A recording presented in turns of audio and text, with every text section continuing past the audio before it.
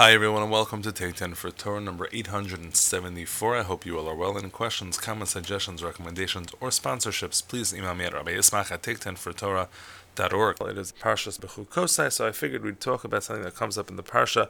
Towards the end of Bechukosai, it deals with purchases and redemptions of land, and I figure we don't really talk a lot about Chosh and Mishpar. Chosh and Mishpar, remember, is the law of business affairs and acquisitions and things like that. That's the section of Shulchan Aruch that deals with those topics. We hardly ever get there, so I figure let's talk about that a little bit. In specific, let's talk about the notion of kinyanim, acquisitions. You know, when I go to the store, there's a sign that says, if I break it, I bought it, very often. So if I'm holding the jar of pickles and I drop the jar of pickles, so usually the store will look the other way if it's a jar of pickles, but if you're in a place where it's not a jar of pickles, it's something which is a little bit more rare, they want you to be very careful because it's not easily replaceable. So they say if you break it, you bought it. So that's actually not really true. If you break it, you bought it is not the fact. The fact is, if you break it, you have to pay for it, but not because you bought it. Meaning there is some point in the exchange between a merchant and a buyer, the seller and the buyer, where you have a transition of the item. The item was once belonging to the seller and now belongs to the buyer. When is that? So it's important to know exactly when that is in two possible scenarios. One scenario is where there might be damage that happens to the thing. Of course, if it's your negligence, it doesn't really matter who owned it. Whether if it's your negligence, you're going to have to pay the vendor before if you have not yet bought it. If it already is yours, you had already paid for it, and therefore you're going to have to suffer the loss. But let's say something else happens, lightning strikes, or somebody else comes and bashes into the thing that you just bought and damages and destroys the thing. Who's going to be on that? Who's liable, or who's going to have to deal with that? The other area where this really matters is the area of retraction. Until what point can I retract on a sale? Until what point can I back out? Okay, so as we know, there are two very different types of property in Jewish law. This is, of course, true in secular law. A lot of what we're going to talk about is true in secular law as well, but not all of it is the same. There's karka and there's metaltalon. Karka is real estate. Okay, the laws of real estate are different than the laws of movables, of metaltalon, movables, tangible items. So for karka, for example, one of the things that you can use to pay is cash, kesef. And so the way this would work is you pay a little bit of money. You don't have to pay all the money. What would happen is, if let's say I'm buying a property for $1 million, I could pay a down payment of $100,000, and the rest of it is zakfa b'milveh, it's referred to. I now have a loan that I owe the person the balance, but the acquisition has been made. As soon as that money changes hands, and for the purpose of money, let's assume for now cash. We'll talk about what is money in a little bit, and then that makes an acquisition. Another way to make an acquisition is shtar. Shtar is contract. I write a contract. I, the buyer, am purchasing this tract of land from a seller. That's shtar, and you have witnesses on the shtar, etc. As you know, hilchos shtar. We're familiar with shtaros and documents from weddings very often. There's also something known as chazaka. Chazaka is when you take actual physical ownership of the thing. Obviously, it needs to be with the approval of the seller. You can't just go and build a fence on the person's property when you don't own it. It has to come with his approval. And so the Shulchan Aruch, for example, in Chosh Mishpat Kuf Tzadik Beis 192 says, "B'chazaka ketzad machar o nosan lo bayis o sada." If I sell a house or a field, kivin shenal o gadar o paratz kolshehu, I break something, I build something, and then harizakana, I now acquire the thing. So that's the shtar, that's the chazaka.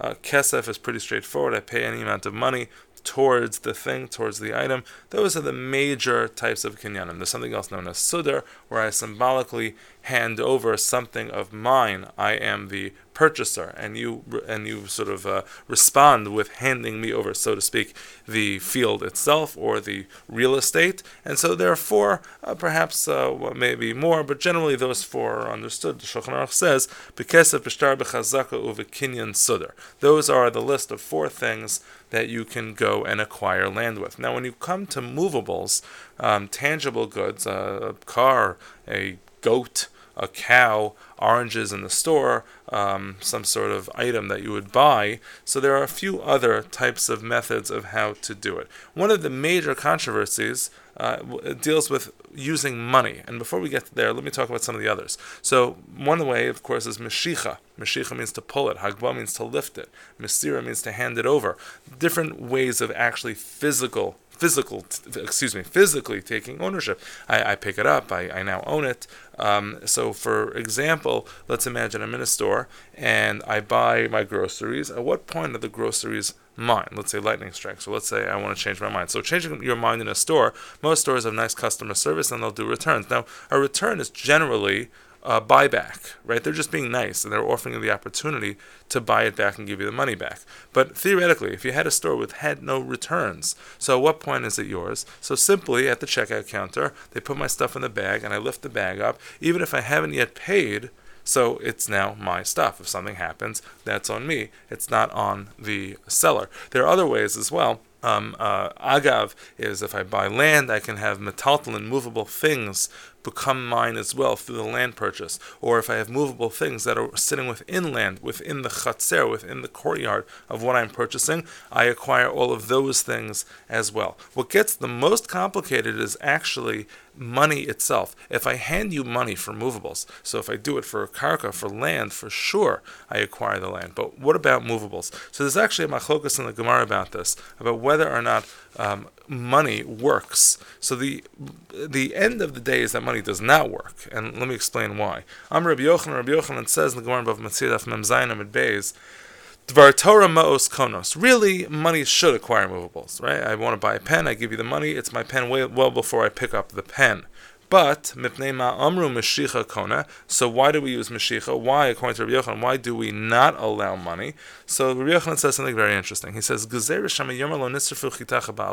worried about the following case. I pay money, and now you, the seller, are still holding on to my items. Imagine you're an Amazon fulfillment center. And I go and I pay the money. And so now my thing is sitting in that fulfillment center. And because it's there, let's say a fire breaks out, God forbid, how much are you going to care to save that stuff? Well, probably less so because it's not yours anymore. Technically, it's somebody else's. And so because of that concern, the idea that you have to make sure that the seller is motivated to be on top of it, to take care of it, we say that you don't acquire it as long as the seller still has it. Money will not act as that transfer. Rather, money will just begin that process. Now, paying money doesn't mean nothing, and Rish Lakish agrees with this in the Gemara, but this is the halacha l'maisa. If you take a look in Siman Kuf Tzadik Ches in Shulchan Aruch, it talks about Dvar Torah Ma'os Konos. Really, the halacha is that money should work, but the Chachamim said it shouldn't work. And there's, by the way, a similar law to this when it comes, it's not a law, but it's sort of a rule. Credit card merchants, credit card billers are not supposed to be allowing merchants to bill until things are shipped. It's like one of these, I don't think it's the law, but I think it's one of these unwritten rules that merchants should not be charging credit cards until the shipping is actually performed. And so because of this problem, the theoretical problem of the seller still holding on to the item while the seller doesn't own the item, so the Shulchan Aruch continues, why doesn't money work? Maybe the guy will give the money, maybe it will be destroyed in some crazy freak thing. Maybe it'll be burnt, or maybe it'll be stolen. And if the buyer has it, and if it's owned by the buyer, then the seller whose possession it's still in, won't go crazy to fight off the robbers, won't go crazy to save it from the fire. They said it's still going to be belonging to the seller. It does not belong until the buyer, until he takes delivery, he takes physical possession. Okay, so he goes through some other examples that are not relevant for right now. Now, the Mishnah does make very clear that if I do pay the money, I should not retract. Even though we've been talking about the fact that as soon as the acquisition is made, you can no longer retract, but before that you technically can, here we have this middle ground. Where money is paid for movables, I'm not supposed to retract at that point. The Mishnah tells us, and I think we talked about this in like the second or third take 10, the Mishnah tells us, Aval Amru Mishapara Mi'ashidar Amavel Umidar Haflagahu Asad Lihifara Mimisha Eino Omed Bidiburo. It's considered a tremendous breach when a person pays money and then retracts, because even though technically you haven't acquired it, you have started the process of the acquisition, and to retract at this point, a person gets like sort of a curse that the guy, meaning God, who paid back the generation of the flood, the generation of the dispersion for what they had done, that person will be paid back as well. Now, nowadays we have a lot of complications when it comes to kinyan kesef. Kesef isn't what it used to be. Money used to have inherent value. It used to be weighted metals, precious metals. Nowadays we have cash that is not backed by gold. We have money orders, we have checks, we have wire transfers, we have credit cards, which really is nothing, kind of, right? Somebody else is paying on my behalf and I pay them a month later. Hopefully I pay them a month later. The idea of cash and what is considered money is a far-reaching and very interesting discussion, but that's the general rule of how kinyanim work.